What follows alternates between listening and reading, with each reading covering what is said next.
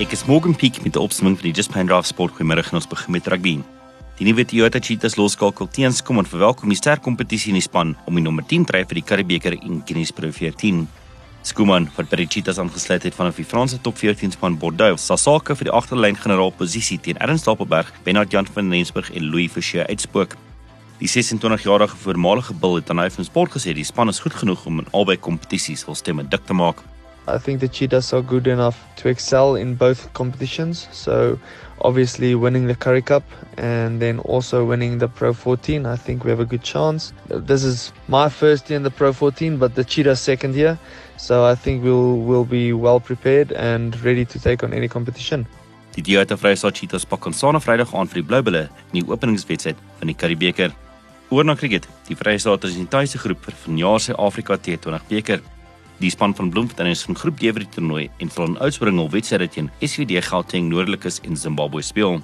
Noord-Kaap en Noordwes is saam in groep D en sal in die Parel teen Boland, Limpopo en Nigeria te staan kom.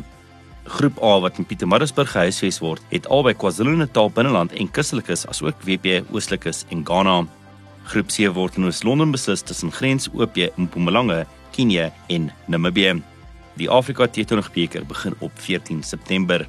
En laastens sokker, ronde 2 van die Premier Sokkerliga hervat vanaand met 5 wedstryde wat gaan plaasvind. Die Nedbank bekerkampioene Vrystaat is vanaand tuis, wanneer hulle teen die vierige Maritzburg United te staan kom.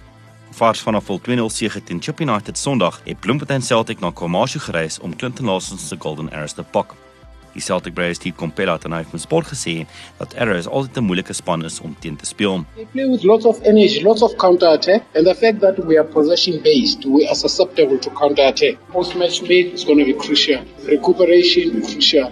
The drive to Durban again, staying there. I think 72 hours at least will go into the match again with a sweet victory or taste of victory, but a new challenge against Arrows, but it's not going to be easy. Albei die wedstryde skop vanaand om 7:30 af. En dis die sport vir die jongste sportnuuskommentaar en meer. Besoek www.twyfel.co.za.